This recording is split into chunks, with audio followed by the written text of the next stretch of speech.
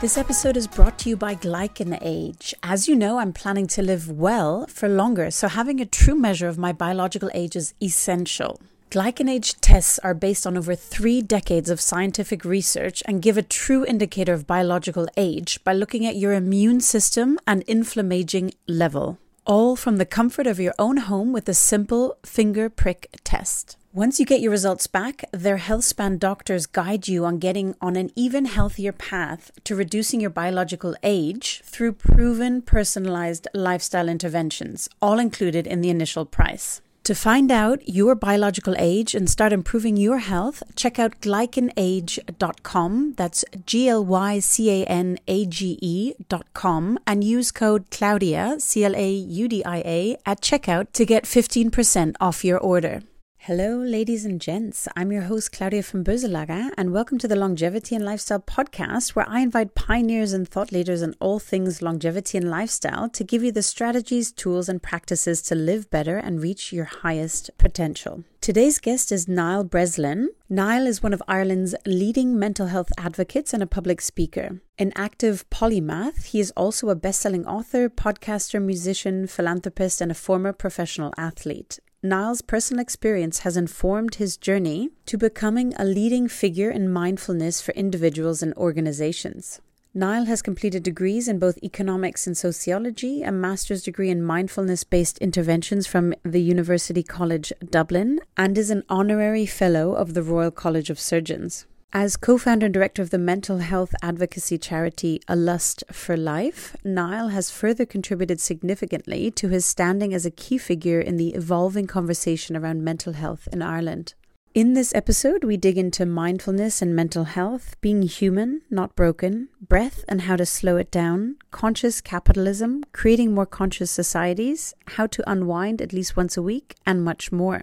Before we begin, please hit subscribe to the podcast and share the episode with those you love who could do with hearing it. Thanks so much and please enjoy.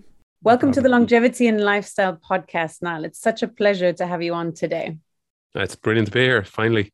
Yes, exactly. We made it. So Niall, I'd love to start with your passion for mental health and helping others with mental health. Where did that stem from? It stemmed from an immensely personal place. Since I can remember as a child, I've had struggles with my mind. And when I got to the age of like 13 or 14, they became quite serious and kind of went through my whole teenage years with chronic kind of insomnia and panic disorders and you name it, a big kind of cocktail of madness. And the thing about it was I was on the outside, I was the captain of my school football team, playing rugby for my province, an amazing family. I had just come back from Israel, where my dad was stationed for 2 years with the UN. And at the time, there was complete peace in the Middle East for like 10 years, which is quite unusual. And the day we landed in Tel Aviv, the 9-day war started, and we drove up into the middle of it. So I think that had a kind of a flick in me that I felt immensely unsafe for that period of time. And it kind of carried throughout my entire career, from professional sport into music. And it got very, very serious in my early 20s. I retired from professional rugby because of depression. I wasn't functioning at this point. I wasn't sleeping, wasn't eating, and didn't really know what was going on. Couldn't put language to it. Had no one else that was prepared to even come with me on it. I lived in a country that was unbelievably draconian when it came to actually any form of conversation around emotional well-being. And so what did I do? I repressed it and I internalized it, and it got worse because that's what happens, to the point where I was doing a TV show here in Ireland, The Voice, which is a big TV show around the world, but the Irish version, I was the coach on it, and I had a breakdown. And that was the kind of the point. When you hit rock bottom, you have 2 choices. Like, you literally have 2 choices. You stay there or you find a way out. So I went on this journey to get out, and it wasn't a journey to help others. It was a journey to get myself through it. And then that became a passion as I learned on the way. And then I went back into academia, and then I started to study much more about the mind and trying to grasp all aspects of culture and how culture influences how we feel about ourselves. And that just kept going. I, started an organization, a charity, Lust for Life. We're in nearly every primary school in Ireland now. I started podcasts. I started working, at political level with some policymakers, like in the EU and stuff. And I started to realize mental health is not at the table here. And if you're not at the table, you're on the menu. And that's unfortunately how mental health and emotional well-being has essentially been handled in our health systems in general. Well, I can really specifically talk about Ireland, but the NHS, where I actually got my first bout of help, is actually quite a good system, believe it or not, compared to what other people are served around the world. Thank you for sharing your incredible story and for also what you're doing, right? So you're turning your own personal pain and suffering into actually doing good and really being a game changer in the space. I'd love to just drop into one of the aspects of it, especially for people suffering. And honestly, personally, I feel like the biggest pandemic is yet to come around mental health, coming out of COVID, isolation. I mean, it's just not physically, humanly normal to have, gone through this for several years. And I think many different age groups have tremendously suffered and don't talk about it. So I think it's, even just talking about it is really helpful. But what were some of the strategies and tools when you were at your low point or just coming out of your rock bottom? What were some of the strategies and tools at that point that you found most helpful for you? I think it's a fine line, because I've always exercised, but I started to do it obsessively. And if you do anything obsessively, it's a red flag, even if it's a healthy thing like work or exercise. And I was blindingly exercising. I was just going out for 12-hour cycles, and it was just nonsense, really. So I thought that was the thing that was pulling me through. But what was pulling me through was actually, what got me moving was a very, very intense conversation with my GP, where I literally told the two lads in the waiting room behind me to go home because I wasn't going to be in here for 15 minutes. And I spoke to my GP for well over an hour, and I fell apart. I mean, I fell apart. I was shaking. At this point, I was struggling heavily with addiction, and I just didn't know where to turn and what to do. And he just looked at me and he said, "Okay, Niall, now I'm accountable to you and you're accountable to me." And those were probably the most important words I'd ever heard in my life, because he didn't make me feel small. He was so perfect. And then he said, "We're going to have to figure out what to do here now." And I went on a therapeutic journey. I went into therapy with amazing psychologists, and they started to unlayer the stuff. And that's when I sustainably started to understand why I was the way I was and how I could actually deal with it. But I think we have to be careful, because mental health is so subjective, and everybody has different things that may have happened to them. Even if they're small things, they can still have traumatic influence on you. A cold mother, a relationship issue as a child. In my case, where much of my mental health, I think mental health struggles came from, was a deeply, deeply physically abusive primary school, where the teachers bet us up a lot, and Christian brothers and lay teachers. It was pretty horrific. And I speak about this quite publicly. It's not like I'm in any way in a situation where I don't. I've spoke about this school. The school is known for being quite a physically abusive school. And I remember as a child just trying, like, the most basic need of any child. And that's why what we're seeing in the Ukraine and in Yemen and across the world is so terrifying, is to feel safe. That's it. If you can make a child feel safe, that's port number one. That's your job. I didn't. I never felt safe as a child. So what do? You cut yourself off emotionally, because it's a survival tool, and it's a really effective one. So when I learned that, everything started to change, because my therapist was like, that was the right thing to do. I was like, wow, because I used to blame myself for doing that. And he goes, no, now we have to fix it, because you don't want to live like that forever. And it was just so matter of fact. It was like, oh my God, where have you been all my life? Yeah. And that's the reality of it. And, and I think everybody's different. I have a different personality than you have, and there's no right or wrong personalities, but we all deal with things differently. And I dealt with it differently. And it gave me my passion in life to figure out how I can help other people. Because here's the thing I do believe about the human condition. I don't believe it's rocket science. I believe we're looking for all the wrong things in all the wrong places. For me, what I realized changed my life was human connection, people, relationships. That's it. It's not money. It's not status. It's not achievement. It's people. And once I learned that, everything in life changed. I completely agree. And obviously Harvard's longest running study, which I'm sure you're familiar with, that started in 1938 and it's still going to study, what's the secret to longevity and happiness in life. And they showed number one was that connection, sense of community, sense of belonging. And I always think back to sort of that Piazza Square in Sicily or something like that, where there is that respect for elderly people, that they're, very connected and seen as, you have the blue zones around the world. And I think with society, obviously, and I'd love to touch on this as well, digital age, and, there's generations growing up where you don't sit and have a chat. I'm proud Irish, right? So my grandfather, we'd have friends calling over, they'd just pop in, they'd come unannounced and sit for hours and have a few cups of teas and chatting away. And just that spontaneity of human connection versus just sending a WhatsApp message and not really connecting at a very deep level. And I'd love to hear your thoughts to share with my audience around the effect of sort of society now and digital age, social media. Yeah, I don't think we need to lecture people on the reality of what's happening. I'm a massive fan of technology. I'm a massive fan of what it's allowed us to do, but I'm also incredibly aware, and I am digitally literate and media literate. I've been training in this area for so long. I know what it's capable of. And it's the opportunity cost of connection. That's what social media is. If I had to weigh it all up, technology has generally made the world probably a better place. I think social media has made the world a worse place. I think every aspect of it. I think there is obviously some pros with it. It's very funny at times. You can get information, but I genuinely, if you did a cost benefit analysis and you came at this like an economist, you would be going, don't do this.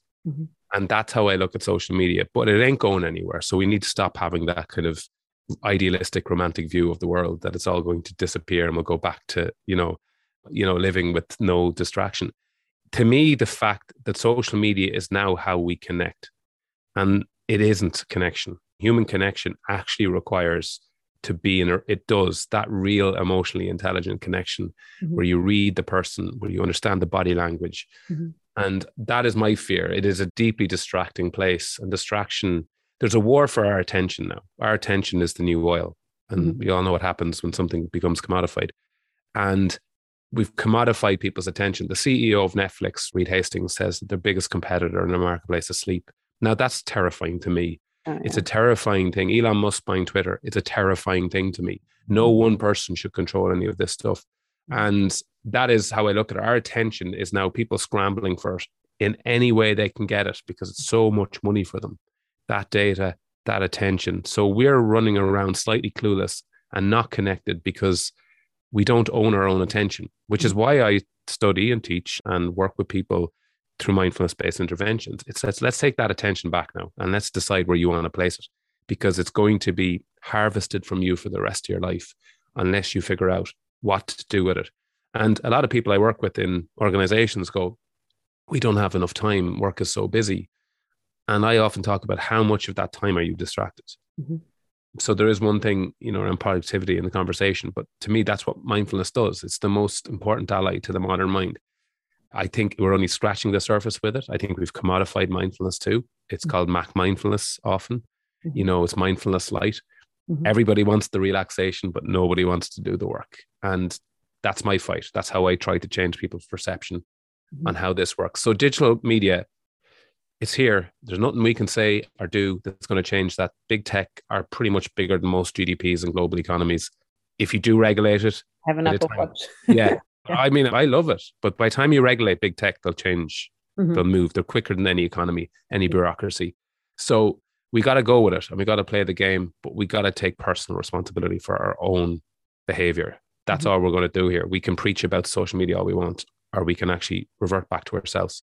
And I made this point, it's a really long answer, sorry. No, it's perfect. The world for years, the toughest thing, especially for Irish people to do, was to look internally. It was terrifying. Nobody wanted to do that. So we kept looking externally. Now the external world is so overwhelming and terrifying that people are going, actually, I'm going to go inside to myself now, because it feels like a safer place to go, which is hilarious because 20, 30 years ago, we'd run a mile from having an internal conversation. Now it's like, that world is mental. Let's calm down here and sit with ourselves for a while. Yeah. So beautiful and really well said. And I'm actually reading the book called Deep Work by Cal Newport. Have you read it? No, yeah. I haven't read it. Okay.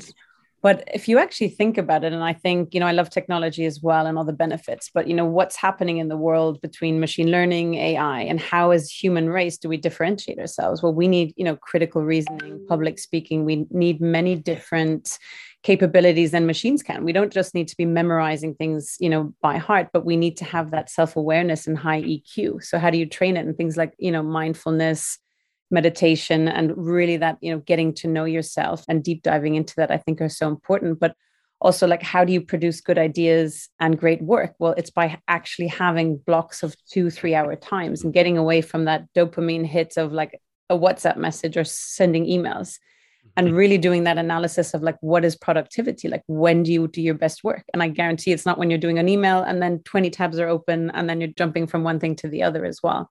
Have a read of it. I'd be interested to hear what you think. But let's talk about mindfulness and how do you define mindfulness? There's obviously, a lot of different versions out there, but for my listeners, what would you say is mindfulness, and which type of mindfulness are you the biggest fan of, let's say? I think there's many definitions of mindfulness, and I think the actual psychological definition is the one people know the most, but it's actually the most boring and irrelevant one. It's paying attention to the present moment non-judgmentally. Now, to say that to a 14-year-old or 15-year-old that you're trying to teach, they're going to just go, please stop. Yes. The language around mindfulness is the biggest obstacle to get people into it, I believe, which is what I'm trying to shift a little bit on the podcast. But for me, my definition of mindfulness is step into an ice cold shower, and the minute that water hits your back, tell me, are you thinking about tomorrow or what you did yesterday? No, you're shocked into the present moment. And that's a bit of a sensationalist way to look at it, but that kind of gets people, they then realize what presence feels like. For me, the mindfulness that I teach, that I work with, is insight mindfulness, or insight. And that's what mindfulness is. Mindfulness is, you've transcendental meditation, you've mindfulness meditation, you've mantras, you've concentration meditation. Mindfulness meditation is not about relaxation. So any person who tells you it's all about relaxation, it's just not. It's a side effect of it, maybe. It's a side effect of acceptance. That's what relaxation is. For me, what mindfulness is gaining insight into yourself, is actually understanding how you communicate, how you react to stress, how all these different things, the emotions that you have, sitting with the emotions, even the really difficult, horrible ones, they're the ones where you learn more about yourself than anything. And the wellness industry has created this nonsense, bright sidey, just be positive all the time. It's such a silly, stupid, and actually dangerous thing to say, because the human condition isn't built to be positive all the time. And in fact, if you were, you'd be dead. Our survival tools, our brains are security guards, and they're bloody wonderful at their job. Yeah. So mindfulness for me is about learning about yourself. What type of thinker am I? Am I anxious? Is that because I'm always thinking about what I have to do? Maybe. And you learn this within insight meditation and mindfulness meditation. And a lot of people don't want to go on that journey. They're not too keen on what they're going to find. But that's the stuff that changes everything. And then if it's just, listen, I just need to relax at the end of the day, and you just want to focus on your breath and do some concentration meditation, go for it. It's really useful. It's really helpful. But if you want to learn a lot about yourself, mindfulness meditation, and that's why it's so deep and layered, and it's been around 2,500 years. So there must be something to it. It's never been more relevant or important than it is now, though. There's different entrance ways, right? And so some prefer maybe starting with breath. And also I, encourage starting anywhere, because even just taking that first step, you will already start seeing some shifts and changes. But to make the first step into what you would consider the most effective way of the mindfulness and the inner work, what does that journey look like? Like, what do you like to teach there? So the first thing I teach in mindfulness is the principles of practice. So without principles, without anything, so there's no rules to mindfulness, but there's principles, there's attitudes that you should bring that really do help you build the practice. So you have to remember one thing about mindfulness and meditation. It's a skill. It's a skill. And you don't learn or develop skills without some principles, without some kind of North Star or guidance, and more importantly, practice. So the principles of practice of mindfulness, the first one's non-judgment. When you sit to meditate, I want you to bring these principles to it. Non-judgment. So your entire world is built on judgment. Everything you do, everything you say, everything you basically have, it's all judged. It is just a cauldron of judgment, this world. When you go to meditate, you're in a space of non-judgment. If it's okay, I'd like you not to say these things. I'm terrible at this. I knew I'd be terrible at this. I hate this. These are all judgments. Mm-hmm. So every time you feel yourself doing that in meditation, let it go. Let it go. We've enough of that. Nobody's watching you here. There's no Olympic Games for meditation. This is your space. The second principle is non-striving. Problem with meditation is people who are anxious will sit down and go, I don't want to be anxious when I finish this. They set a goal at the end of their meditation. Or I want to be in a higher state of consciousness, or I want to solve all my problems. Don't set the goal, because it does two things. It limits where it could go, and it disappoints you if you don't go there. So non-striving is a principle. The next one is curiosity. Start being curious to how you feel, especially the difficult stuff. So if you feel anxious, don't go, I feel anxious, I'm opening my eyes and I'm moving on. Actually go, right, where do I feel this? How does it feel? Can I sit with it? Or is it a bit too intense? Is it too intense today? Can I step back? But come up to it. Don't push it away. So be curious to every sensation you have in the body. The next one is chuck it in the effort bucket. That's my most important one. So everyone needs an effort bucket in their life. And what happens is when you sit to meditate, I'll tell you 100 things that will happen. First thing though, is your mind will get busier. It's the first thing that's going to happen. And your mind is only doing its job, guys. So what we're trying to do is not to stop that. So here's an example. You forget to ring Mary. You close your eyes. I forgot to ring Mary. Oh God, Mary's going to hate me. Mary already doesn't like me. So will I get a pizza later? I'm eating so much crap. Oh, how many calories? I go to the gym. Now you're down a rabbit hole and you're anxious. You've created an emotional charge. You're anxious. The question is, in principles of mindfulness, the minute you realize you forgot to ring Mary, just go, oh, fair enough. Tip your hat to it and come back to the breath. And that is mindfulness. It's actually being aware that the mind is drifting and bringing it back. If you do that 100 times, you do it 100 times. And the final one is compassion. It's a word that's thrown around a lot, but no one knows what it means. Compassion is not this fluffy stuff. It's not, going around doing cartwheels up the meadow. It's not that. Compassion is recognizing that humans are flawed. Humans have cracks. We're silly, we're stupid, we're beautiful, we're all the above. Make some space for it all. Don't expect so much out of yourself all the bloody time. And have a little bit of care for yourself. That's it. So you can go to a 5-minute meditation. I'm not going to judge myself if this doesn't go. I'm not going to set a goal for this. I'm going to be curious to how I feel, whatever that is. When my mind starts drifting, I'm just going to recognize it's drifted and I'll come back to the breath. And finally, at least I'm doing something here for myself. I'm taking this space. They're your principles of practice. That's your starting point. There are a myriad of different types of ways to meditate. You can use the body. You can use visualization. You can use the breath. There is always a way in with the right teacher. I love that summary of those key points as well. And so powerful. I've been practicing meditation for years. I've done many different types also with TM. And I also think personally for me, and I also talk to some other people who are almost just trying to just really just focus on one type of meditation and just do that and almost beating themselves up with it. And I kind of feel like it misses the point as well. Do you do the same meditation or mindfulness practice every day, or do you mix things up as well? Or I don't structure it. I think that's the most important thing for me. Actually, one of the most important types of mindfulness meditation is informal. So the informal is the moments when you just stop. You're going for a walk, you don't bring your phone, you just feel your feet in the floor, you look around you, you take in the world. A conversation with a loved one, you're looking them in the eye, you're talking to them. Those informal practices, your first coffee, tasting it, actually, even for 10, 20 seconds. When you start to build far more informal practices, the formal stuff feels a little bit less important, but also easier to access. So I do an awful lot of visualization meditations. I will visualize, especially nature. I'm a nature baby. The mountain meditations, the nature meditations, the lake meditations. I love it. I love water. I love all those things. So I use them a lot to calm myself down. The body scan is obviously the kind of principled, most key practice. The sitting meditation and body scan are the two most important. When I say important, the two kind of core practices. The body scan is to build that connection between the body and the mind in a world where we, as you said, I have a fitness watch as well, a watch that tells us how fit we are, how much sleep we're getting. We're disconnecting from our internal experiences. Yeah. Learn about it. And you learn about that stuff from body scans. And then my favorite form of meditation is metta meditation or loving kindness, which is an energy that you create and you transcend and you bring into other people. I think the world is very divided. I think the media divide it. I think politics divides it because it's good. It's good to divide society because for marketeers, for politicians, they know exactly where to aim and who to isolate. That's why Trump got into power. That's why at the moment, whatever your politics are, at the moment, whether you're a Tory or with your Labour, we're watching absolute lies.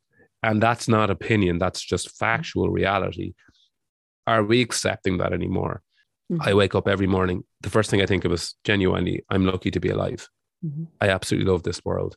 I love that's your morning ones as well. I mean, this year I set myself mindset rewiring as my sort of meta theme for the year, and little hacks to do as well, because, you know, and I think a lot of people will be able to relate, but it's so easy to go down that rabbit hole, right? So, you know, you start with a little bit and then, you know, other things come up. And then before you know it, you're actually in that rabbit hole of like more negative thought than positive thought. And it's not just about the positive thought, but just checking that and that self-awareness as well.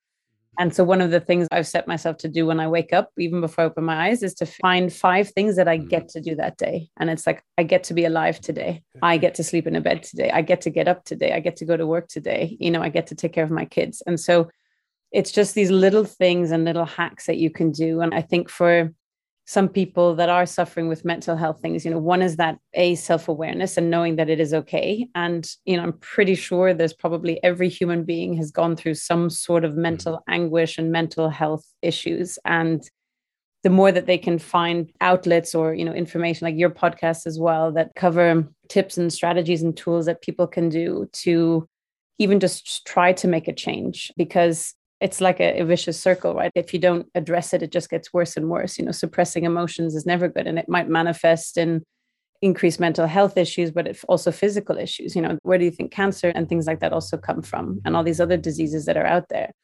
And then I think that, you know, there's the one thing is recuperating mental health, but actually, you know, let's talk about the flip side. Like if you want to optimize yourself, right? What are tools and strategies you've seen, you know, with like athletics, like peak athletes, or, you know, even in business that are quite powerful and impactful to optimize performance? And optimization of performance is probably the area I'm most interested in. Like, you know, I've spent all my life in different fields, different things. I am passionate about the full spectrum of mental health. How can we maintain and sustain and build? The same way the mind can be weakened, it absolutely can be strengthened. That's the thing that's so important. Anyone listening to this, no matter where you are in that spectrum, you can and you will and you should. But it does take a little bit of personal accountability. You have to take it on. Genuinely, I mean this. This might sound like a cop-out as a mindfulness therapist, but one of the most important things for any elite performance or optimization is learning how to rest. It is so crucial. It is so crucial to learn how to rest. I'm currently working on a book called How to Sit in Your Arse and Do Nothing and Not Feel Guilty About It. I actually genuinely think it's hilarious that we've created a world that has become the most difficult thing for us to do. So, for example, as elite athletes, it takes time to learn that rest and recovery is the most important day of the week. Every aspect of it, it allows the body first to recover, to recuperate, to build the cells again, to build all those things that you've destroyed for 6 days. It allows you to reduce those cortisol levels that are rampant around your body when you're putting your body through such intense periods, whether that's mental periods in work, whatever job you have, or it's physical and mental in elite performance like sport. If you don't learn to find and carve out rest, it is not sustainable. Your mind has a certain bandwidth. It is very effective when it's in that bandwidth, and it's absolutely pointless and useless when it's not in that bandwidth. Creative arts, my whole job for my whole life is I've been a musician and producer. I've done it all my life. I'm a writer. I have to take one full day off a week. If, for example, also I'm struggling with a certain thing, I get into the shower. That's where I solve all my problems. Cold shower, right? No, just a nice warm shower. And I sit there and I think, and I just think, and I think, and I think, and I solve the problem, because you go into your default brain network. But when you're working all the time, when you're constantly creating and you're constantly pushing, you're not there, you're in your limbic system, you're in the amygdala hijack. Your brain is trying to get you through the day and trying to get you to, anyone who's elite at anything generally doesn't have to think too much about what they do. They're so skilled at it. They don't think it takes a toll on their brain, but it does on their body. So that is the one thing I will say. And not everyone will want to hear that. And that includes holidays. Like, holidays have never become more crucially important. They're the 2 most important things for elite performance: sleep and rest. And if you give your mind any kind of love, God, it will give you so much back. It really will. It'll prepare you, you know. And I try and explain this to people: sit in your arse, take your time, take your boundaries, because it's your job to rest. So well said. What are some things you recommend to do on those days off? I think some people, especially if they're the sort of extreme A type and being busy is a thing, what are some of the most effective strategies? I know there's like walking in nature, connecting with people, and I really like the idea of that digital detox, right? So no screen day. What are some other tools and strategies you think are really effective? I do think that I totally appreciate that. Some people really struggle with the nothingness of nothing. They really go like, what do you mean just sit here? I'm like, I can do that. I mean, I can go on holiday and sit like the last time I had time off, I did a 3-day silent retreat. And people are like, why would you do that? It's disgusting. It's so punishing. To me, it's heaven because I'm overstimulated all the time and I need not to be stimulated. So the one thing I would say about your rest day, you don't have to do nothing, but try not to stimulate the mind too much. Don't push it too much. And I think one of the best ways to do that is every time you have a day off, pick the person you like most to talk to in life and try and meet them and try and just meet them with no agenda, with no transactional kind of thing where I need to get something out of you. Just have the crack with them. And the most important vitamin on earth, I'm telling you this, and I had to learn the hard way, is vitamin P. So playfulness. Oh, I like that. Be mischievous, be bold, do anything. Once it's legal, do something. I think we've created a modern world that's so intense and everybody is on this stance where I have to be moral. No, just take a day and be bold. Do something silly. Do something for no reason. And I think that is really important to me. A bit of mess and a bit of playfulness. We call it boldness in Ireland or crack or whatever it is. And that doesn't mean you go to the pub and get hammered. It's just finding that friend that actually you fall off a chair and you can't walk because they make you laugh so hard. That type of stuff is rest. Anything that's not asking stuff from your mind and your body, whatever that is. And if that is a walk in nature, I love rowing. I've started rowing. I live in one of the most beautiful places in Ireland. I live by the sea. I'm a terrible rower. I'm not trying to qualify for anything. I go out. I look silly. I look like a swan who's trying to get off the water, but I love it. I'm not trying to be good at it. So whatever you do on your rest day, you don't need to be good at it. And that's kind of what I'm trying to get at here.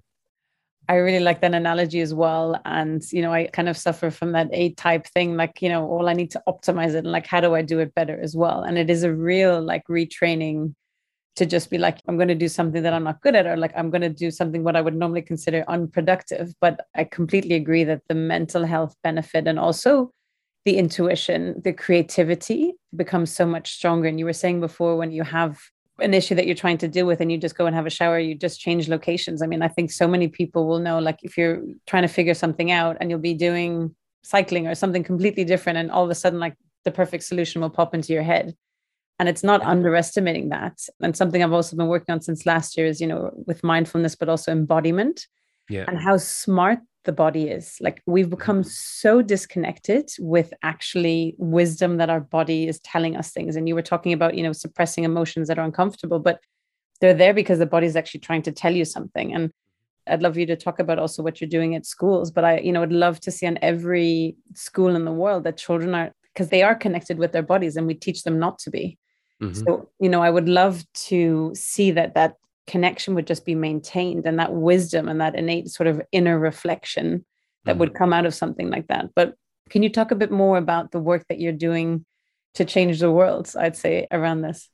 I think the mind-body connection, one of the things I always say to people is never, ever, ever use the mind to calm down the mind. If the mind is spiraling, the mind is gone. It is in a world of its own. As I said, it's not trying to hurt you, but it just starts to go on these wild adventures. When I start to get really anxious or starts to lose rein a little bit, I actually ask my body to calm my mind down. So I locate firstly, where in my body do I feel this? I'm feeling it in my throat. Okay, I can feel really anxious here. My breath's heavy.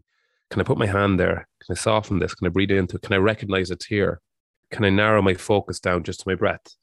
Yes. And now I'm using my body to actually slow everything down. And even the neuroscience of that, like the idea that you're getting the brain out of the limbic system, you're getting it out of that fight or flight reaction, and you're getting into that neocortex where you're kind of going, okay, this is okay. I'm safe. I'm all right. And you're giving your space time to rationalize. It's your body who does that to you. So I think that's a really important thing to say to someone. Never disconnect from that, because that body is talking all day, every day. It is your closest ally.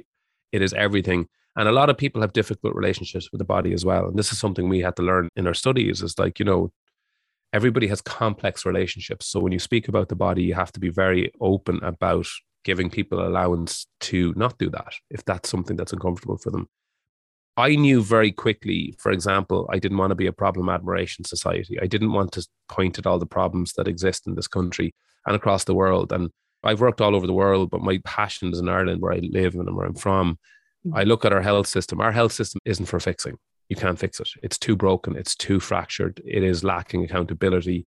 It is all over the shop. It is purely a medical model in terms of mental health. It clinicalizes and pathologicalizes trauma all the time in a country that has so much trauma, because they know that they can't really, we don't have the health system to go, actually, guys, we're going to have to work through this in therapy, and we're going to have to provide that therapy, and we're going to have to provide that aftercare to therapy.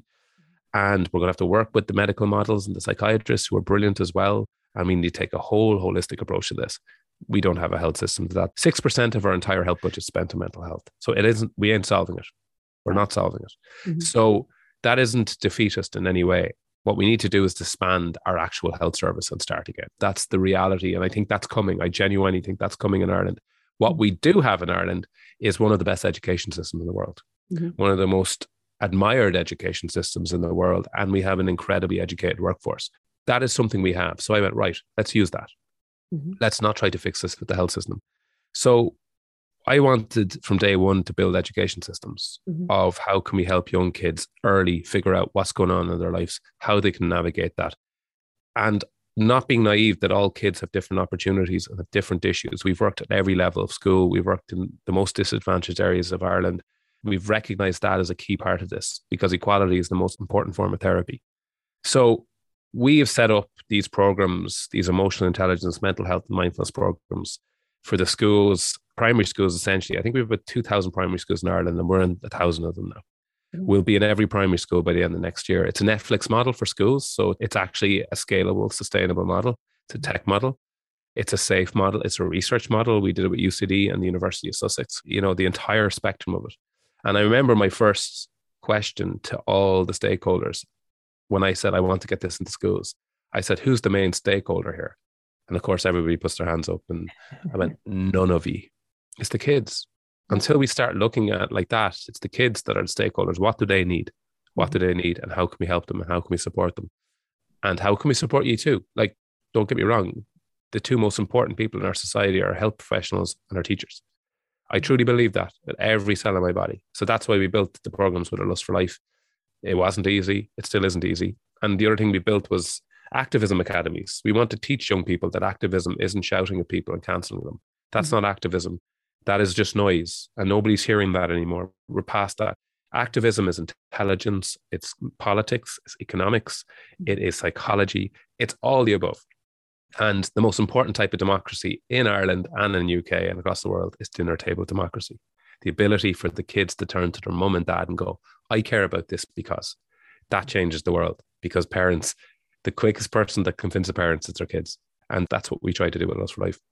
It's so incredible. And I love that you're bringing it to kids into school, because I think if they connect with that from a young age, it goes through, and just the ripple effects as well. And hopefully they will help their parents. Can you talk a little bit more granularly, especially for people in countries maybe that don't have such advanced healthcare systems?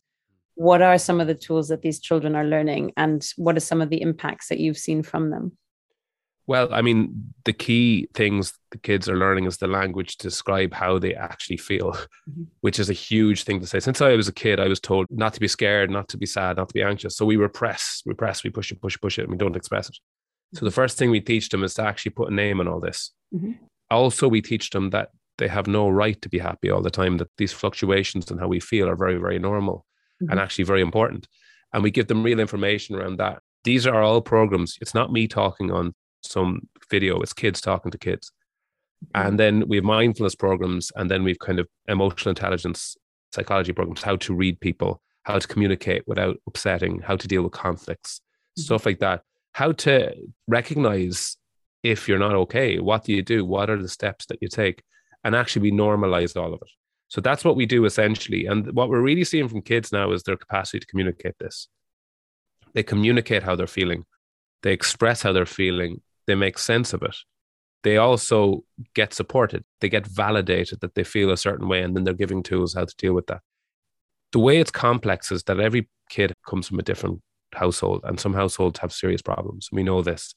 So there's only so much we can do in a school setting.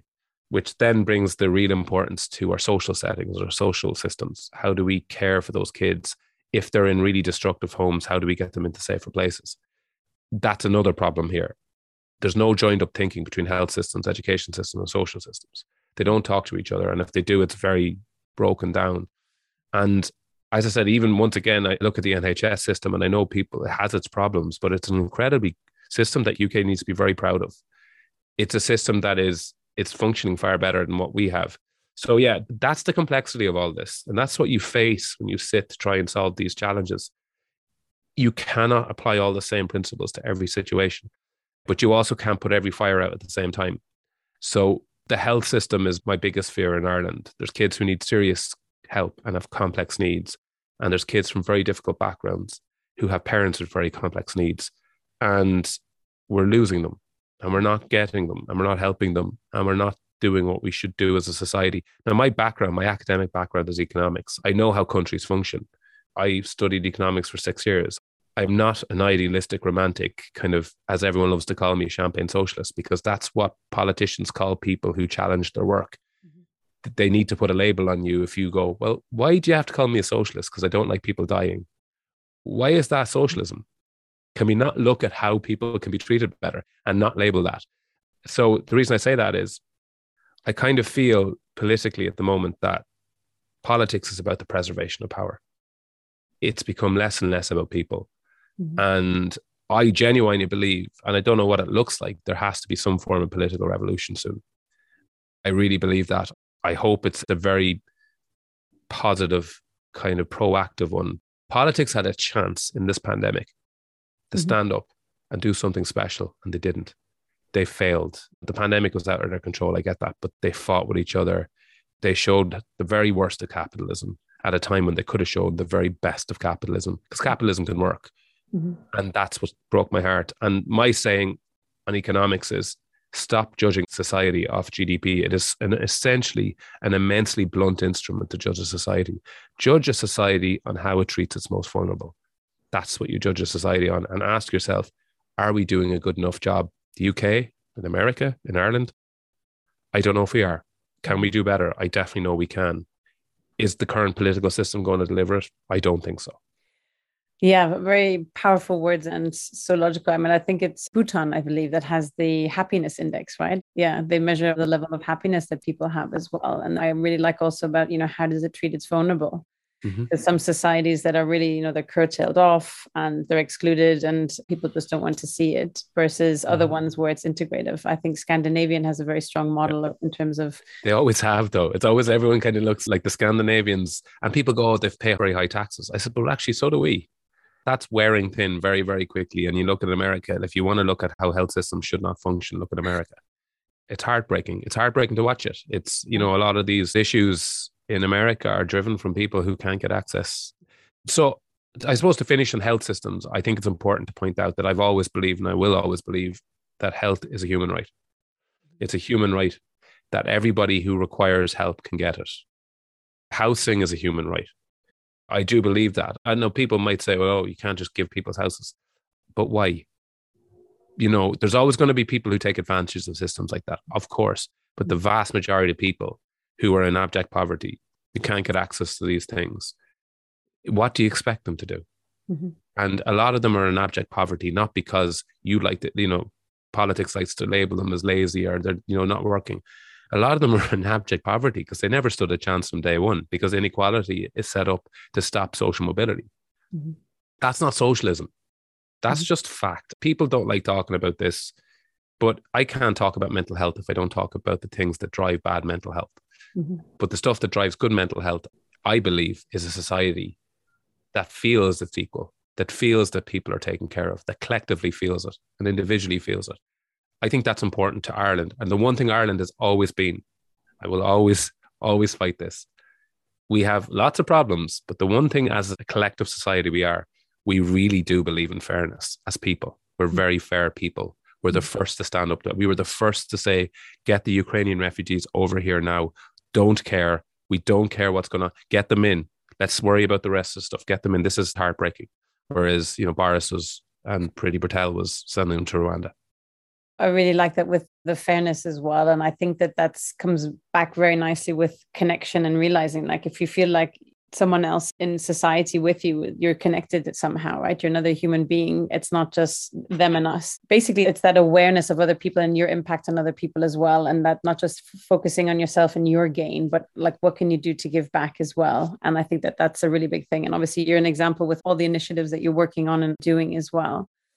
What would be for you an ideal world in terms of a society, a modern society, right? So we're not talking about 2050 or something. What would be an ideal world for you or society in terms of structure and model where mental health is really at the forefront as well?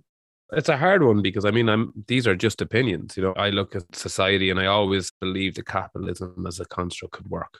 Conscious capitalism. I think the thing that has become most testing for the modern world is misinformation and the capacity to skew agendas purely by taking stuff out of context. I think that's going to become our biggest challenge, genuinely, because if we try to fix anything, you'll always have some people who don't want that to happen. Mm-hmm. What I believe is something will have to change. There has to be a paradigm shift in how we're governed. Anyone listening to this who disagrees, just look at what's happened. Look at the utter car crash that we're witnessing. I'll give you an example. I was asked to go and speak to the EU Parliament, and I was brought up in front of all of them, and the whole idea was, how do we better communicate politics to young people? I went through the whole room and they were all asking, how do we? And I just looked at them all and said, why would they listen to you? Why would they listen to you? You got to earn their attention, and you're so far from doing that. So the world I want to live in is a world driven by youth, the youth generation, youth movements, because they now know what matters. They've copped on and they're driving that. Now, don't get me wrong, they have a lot to learn, and we need an intergenerational approach. They have an energy that is very powerful. A lot of them are driven on energy, but maybe almost too idealistic. There's a few functional things. So I think an intergenerational approach to our collective problems as a society is the only way we're going to solve this. But the way I look at young people is they're leading me now, and I need to facilitate them and support them in any way I can. That's how I look at the world. Our biggest challenge is climate change. If we leave it to the rich white men, it's never changing. We know that. And if you want to talk about, people talk about immigration and stuff, the most dangerous people on earth are rich white men. There's no way of twisting that. I think we need to find a way to take the power out of their control. I don't mean that in a kind of a real mad revolution. I mean, genuinely, we need to put the control into people who care about the preservation of people, not of power. As I said, I'm aware I might sound like a romantic arsehole here, but I don't care. We have to aim at something because it's not working as this. And it just breaks my heart that this is what we're now accepting as a society. And it's a joke to people. It's a joke to people that, what we all went through in the pandemic where we lost loved ones, including myself. It's not a joke. Mm-hmm. So that's how I look at the world. I think it needs now a paradigm shift in how we're governed. I think young people need to be given the torch. More young people need to be in politics. And as I said in the EU Parliament that day, they're not going to listen to you because you're a mess. Give me one political role model in this room that you can talk to me with. Give me one role model here. Somebody that we can all look at. But in terms of health, you said at the start that the pandemic, the wave is kind of feels like it's gone out now, and we're seeing the destruction that it's caused. Mm-hmm. Most of how we're all feeling right now is a really healthy human response. It's a very normal response to feel unwell and anxious and rinsed and tired and exhausted. That's a very healthy, good response that you feel that way, because what we've gone through, it's tough. So make some space from the fact there's nothing wrong with you. You're human. You're not broken. And I think that is how I look at the world. And before you ask, would I ever get into politics? I would rather eat my own shoes, because I've seen very good people, very, very, very good people go into politics and have the life sucked out of them. Yeah, I tried Model United Nations once upon a time. And already there I was like, no, I don't have the patience and the diplomacy. I think it ends for me at a certain point. So I understand as well. But I think, as you said, also that there is a lot of power. And I think that, with democratization of information, with digital age, right, people do have access to different information. There's obviously a lot of misinformation, but it does open up a power and a channel to get messages out that doesn't necessarily need to just come from a politician or a way of thinking as well. And to build sort of a following and a tribe around that, and change makers, and to really encourage people to, have an opinion. And even if their opinion is different, to voice that. I think the more different opinions, the better, because that collective thought will get you to a different outcome than just accepting the status quo, even though you're not happy with it. So the more people are proactively trying to make an impact and make a change, the better. So yeah, 100%.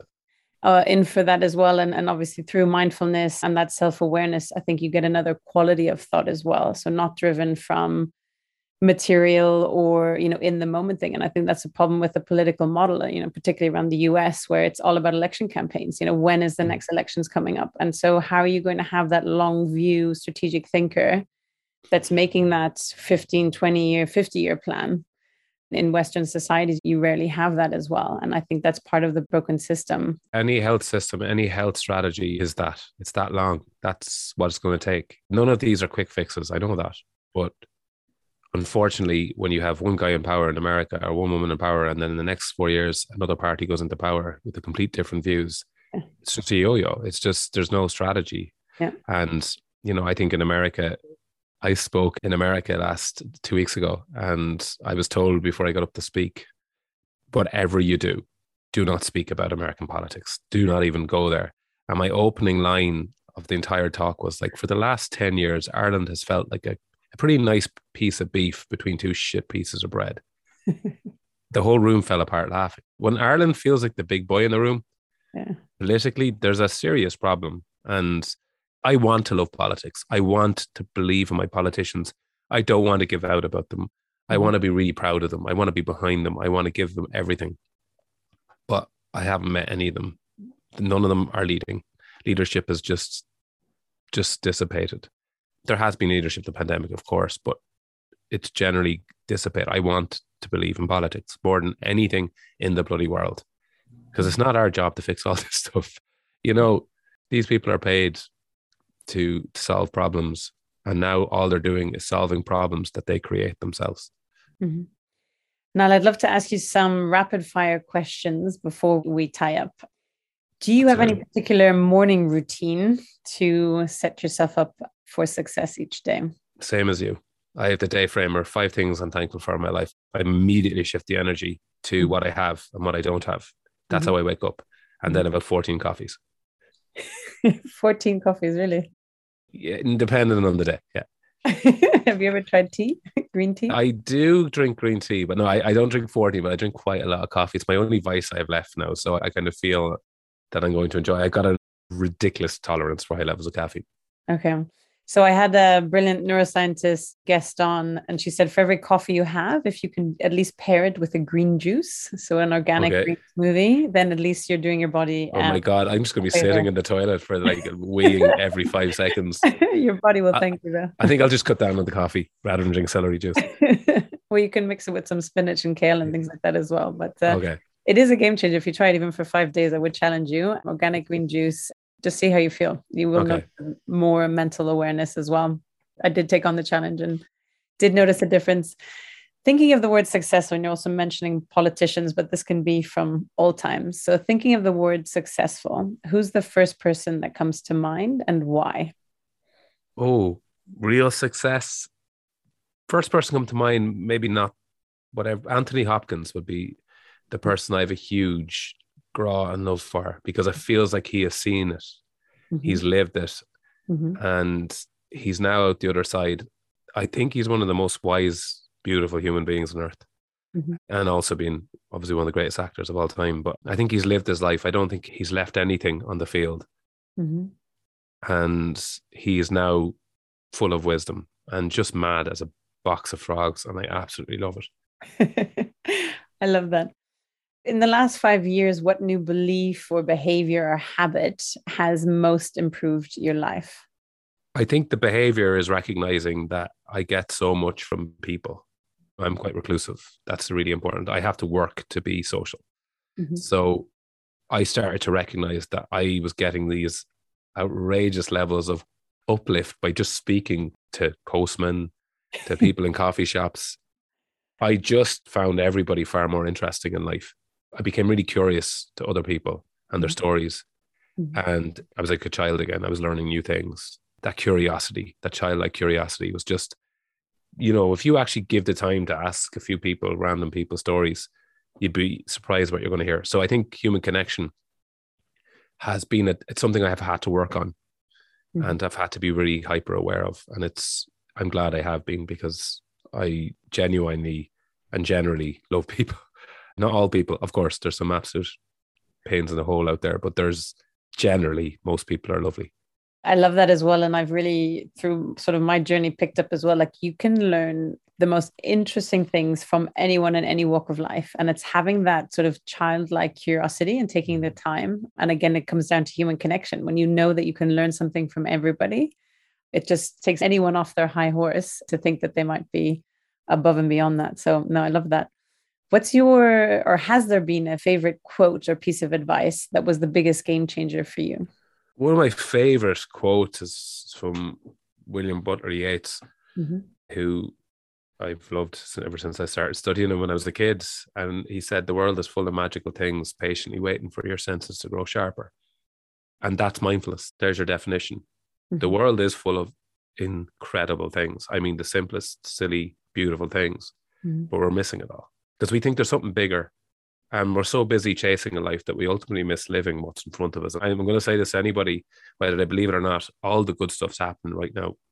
Mm-hmm. Don't miss it. And I think that's what William Butler Yeats was saying far more poetically than I was. Mm-hmm. The world is full of magical things, patiently waiting for your senses to grow sharper. And it is in social media. Mm-hmm. I really, really like that. I'm going to write that down as a reminder as well. What would you say are some of the most valuable insights that your clients and people you work with that do training with you have found? What did they find most valuable?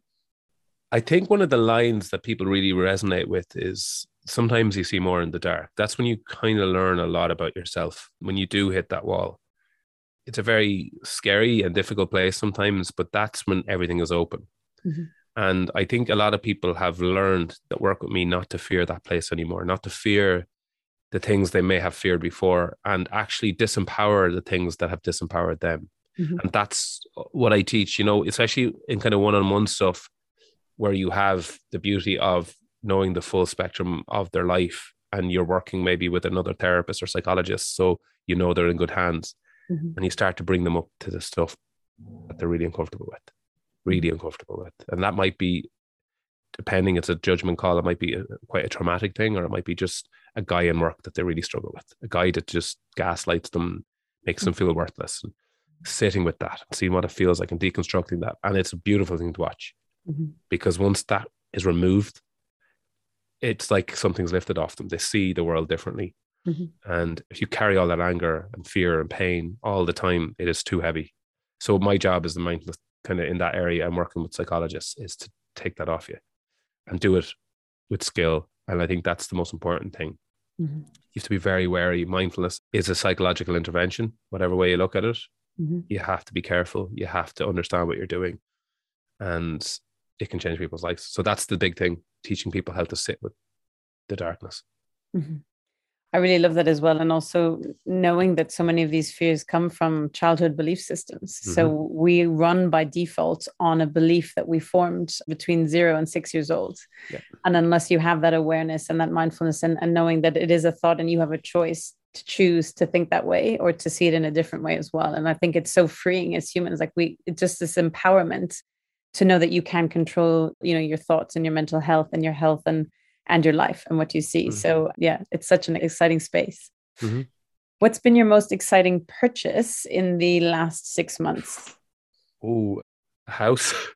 Okay. I bought my first home, which was absolutely Congratulations. terrifying.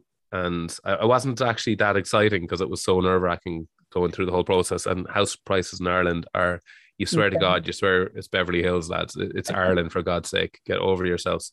The house prices here, it's actually, Ireland is more expensive than London now, which is saying a lot. Wow. But I think the most exciting thing I bought a vintage guitar. And I know it sounds ridiculous to people, go, who cares? But it is my life. I bought a vintage guitar. It was very expensive, and it was from 1964. And I just think about how many people have played that, what has been played in that, where that guitar has traveled to.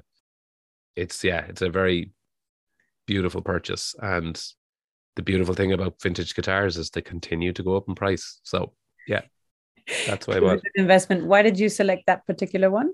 Does it have something special? It does, yeah. Everyone has their own kind of, like, most guitar players generally have the kind of guitar that they're most close to. Mine's a Fender Telecaster. So I've always been a huge fan of Fender Telecasters. And Mhm. it was a mad thing to buy. And then, I actually probably tried to lump it into my mortgage. But yeah, it's just a beautiful thing. You could sit with it. You talk about mindfulness. I sit behind a guitar and I just play songs I may have played when I was 12, Mhm. and even the other day I found myself playing the whole, I didn't even know I was doing it when I was younger. I learned the whole, every song and What's the Story, Morning Glory by Oasis. Mhm. And I was just sitting there playing them. And I remembered every single Wow. note. Yeah. It's in there. It's in. I mean, this is why don't underestimate the minds, right? I mean, Oh, we know so much more that we don't even realize that we know. our mind, yeah. What advice would you give to a smart, driven college student or 18-year-old about to enter sort of the real world, if you will? And what advice should they ignore? The advice they should ignore is people telling them there's 25 hours in the day, or there's that nonsense. Everybody has the same 24 hours in the day. That nonsense. It's just a nonsense argument that's been peddled out by so many people. The biggest advice I will say is work hard, but work smart. Mhm. And working smart is recognizing that if you just work hard all the time, what's the point? Genuinely, what's the point? Ask yourself before you start. The second thing I will say, that's probably the most important thing I'm going to say, is I'm going to hazard a guess. I might be wrong, but your happiness does not lie in achievement. It doesn't. Your brain psychologically is set up in a way that as soon as you achieve that thing, you're just going to pick something else to go at. Mhm. You're just going to move on to the next thing. And you're just going to be seeking happiness in constant things that, don't have sustainable happiness. So that's the one thing I will say. Find somebody in your life that you trust, that you connect with, that you love, Mhm. and don't go on the journey on your own. Mhm. I love that. Thinking of the future of mental health, and there's also things around psychedelics. I don't know how much you've looked into Oh, that. it's my area. I love it. Yeah. What do you see? I mean, I've had a bunch of guests also on the podcast as well who are experts and have some. I don't know if you've come across Roots to Thrive, Dr. Yeah. Pamela Prisco and her team, Mm-hmm. which is absolutely brilliant. I mean, really, they do clinical trials as well. So they're seeing the same results that some people have had in over 10 years of talk therapy. So 10 years of your life versus 3 months of their program that they do. And it's just phenomenal. What is your view on the future of psychedelic therapy for mental health? On one hand, I'm immensely excited by this. Mm-hmm. I also had Dr. Lucy Johnston on my podcast, who got like one of the most, I suppose, long-term and deep and important research that's ever done in psychology, called the power trip meaning. Mm-hmm. She utterly dismisses the psychiatric model, and her research backs it up. And she is quite wary of the psychedelic movement in a way. Is this just going to become another thing? I'm somewhere in between. I've been in situations where people in my life have needed something to get them to a space where they can actually rationalize. So I understand the medical model. I was on many drugs for a long time, but psychedelics, here's the thing. If you choose to ignore it, you're ignoring science. Mm-hmm. You can't have a pick and mix approach to science. This is potentially a breakthrough in an area of health that hasn't had a breakthrough Mm-hmm. in quite some time. So I interviewed Rick Doblin, who's MAPS in America, and he has done the MDMA research. Mm-hmm. And my fear here is two things. It gets sensationalized in the media, Mm-hmm. and we run the risk of this incredible breakthrough science becoming sensationalist and people thinking that it's just great to go out and take acid and sit in a field and take 100 mushrooms. Mm-hmm. These are very serious drugs. Mm-hmm. These can do serious things to the mind and the consciousness, and you have to be very, very careful with this conversation. The media have to be careful with this conversation. We have to keep it very, very focused on the science Mm-hmm. and not on what people think it is. We then have to look at, for example, some of the MDMA treatments are maybe 2 to 3 dosage treatments. My fear is, how's that going to work for Big Pharma? Are they going to start charging 14, 15 grand for a dose of MDMA that you can buy in a fucking, at a rave? You know what I mean? These are the difficult conversations. In Ireland, for example, psilocybin is naturally available everywhere. Mm-hmm. Some of the best mushrooms in the world grow here. Psilocybin is illegal in America. It's FDA round 3, so it's going to be legalized very soon. MDMA is FDA 4, so it de facto is legalized for clinical treatment. In Ireland, ketamine is being used as a clinical treatment. I'm excited by it because I've seen the failure of the other interventions. Mm-hmm. And I think we need to be very, very, very careful with the narrative around this. And we need to let science do its job. We need to be patient. But psilocybin, for example, I can see why. I can see why this could be the breakthrough thing. I can see why, then people then go, I'm going to do ayahuasca. I'm going down to Peru to do ayahuasca. I've had friends who've ended up in drug-induced psychosis because of ayahuasca, and people have had amazing experiences. But we have to control this conversation. And the reason it's so interesting to me is because it's actually looking at the consciousness. Mm-hmm. It's not looking at the mechanical area, the idea of up to this point, the consciousness is still not really fully understood by anybody, really. Mm-hmm. The mind is just mad. And I think this is going to open up huge research into the area of the mind and consciousness. And I'm excited by it. I really am. But I'm also slightly wary of it. I think the potential is huge. I mean, the different use cases and how many people have some form of trauma, PTSD, and it's actually really getting to the root cause. And I think, for some people, I was challenged, like, what's the alternative? Taking all these, chemically induced drugs, and then there's side effects to those. So you're taking even more. I mean, if you kind of look at your average American medicine cabinet, they're on taking drugs for one thing, but they have to take the 3 around that because of the side effects and another 3. And you have this sort of overarching thing. And so, but just look at the opium crisis in America, just look at it. We need to stop here for a second, and we need to take the narrative back.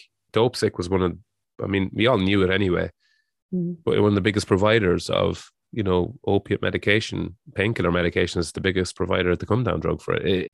It is what it is. Big pharma, you're never beating them. They're huge, but we need to have a conversation around this. And also, you look at even the medicinal cannabis and the other conversation, and people will look at me, but you're a mental health advocate and you shouldn't be advocating. I'm not advocating people to go and smoke their brains out. I'm advocating the science behind this. I'm advocating the fact that there's people living with chronic pain and serious health issues that are on drugs that are leaving them in bits.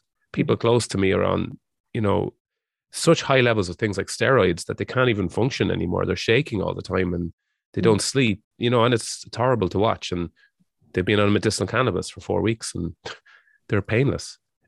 Stop. We need to stop this, and we need to figure out how to help people. I teach holotropic breathing as well, which was developed by the very people who kind of were deep into the research of psychedelics in the 70s. And if anyone wants to kind of understand how powerful the consciousness is, you should do some holotropic breathing, because my Jesus Christ, you go to another world. Yeah. I do regular breathwork sessions as well. And it's a whole nother ballpark. It's amazing as well. And each time so different as well. For listeners interested in understanding what you are up to, following you now, where can people find out more? The podcast really is the key to what I'm doing at the moment. I am on the Where's My Mind podcast on Spotify. It's Spotify exclusive. And then I do a double daily podcast called Wake Up, Wind Down, which is like a reflection and then a meditation in the evening. So it's generally in the podcasts. I'm speaking at the London Podcast Festival on the 25th of May, I think, 26th of May. So they're looking for a more kind of face-to-face kind of conversation. That's where I'll be at the London Podcast Show in Islington on the 25th of May. Amazing. And do you have any final ask, recommendation, parting thoughts, or piece of advice for my audience? The life is not a straight line, guys. Mm-hmm. And most of our pain and suffering comes from the belief that it should be. And I think that's really an important thing. And that's it. I really believe that it's how you react to the curveballs of life that really define you. And the one thing I will leave you with is take it from somebody who believed everything, all my success and happiness lay in what people thought of me all the time. It doesn't. It's emptiness. Where your connection is with people. Mm-hmm. Whoever they are. Professionally, good people. Socially, personally. They make the world go round. So learn how to build those relationships and respect people and have those conversations, and don't let people divide us anymore. We've had enough of that. Wise words. Brezzy, thank you so much for coming on today. It's been such a pleasure. Thanks a million, Claudia. I appreciate it.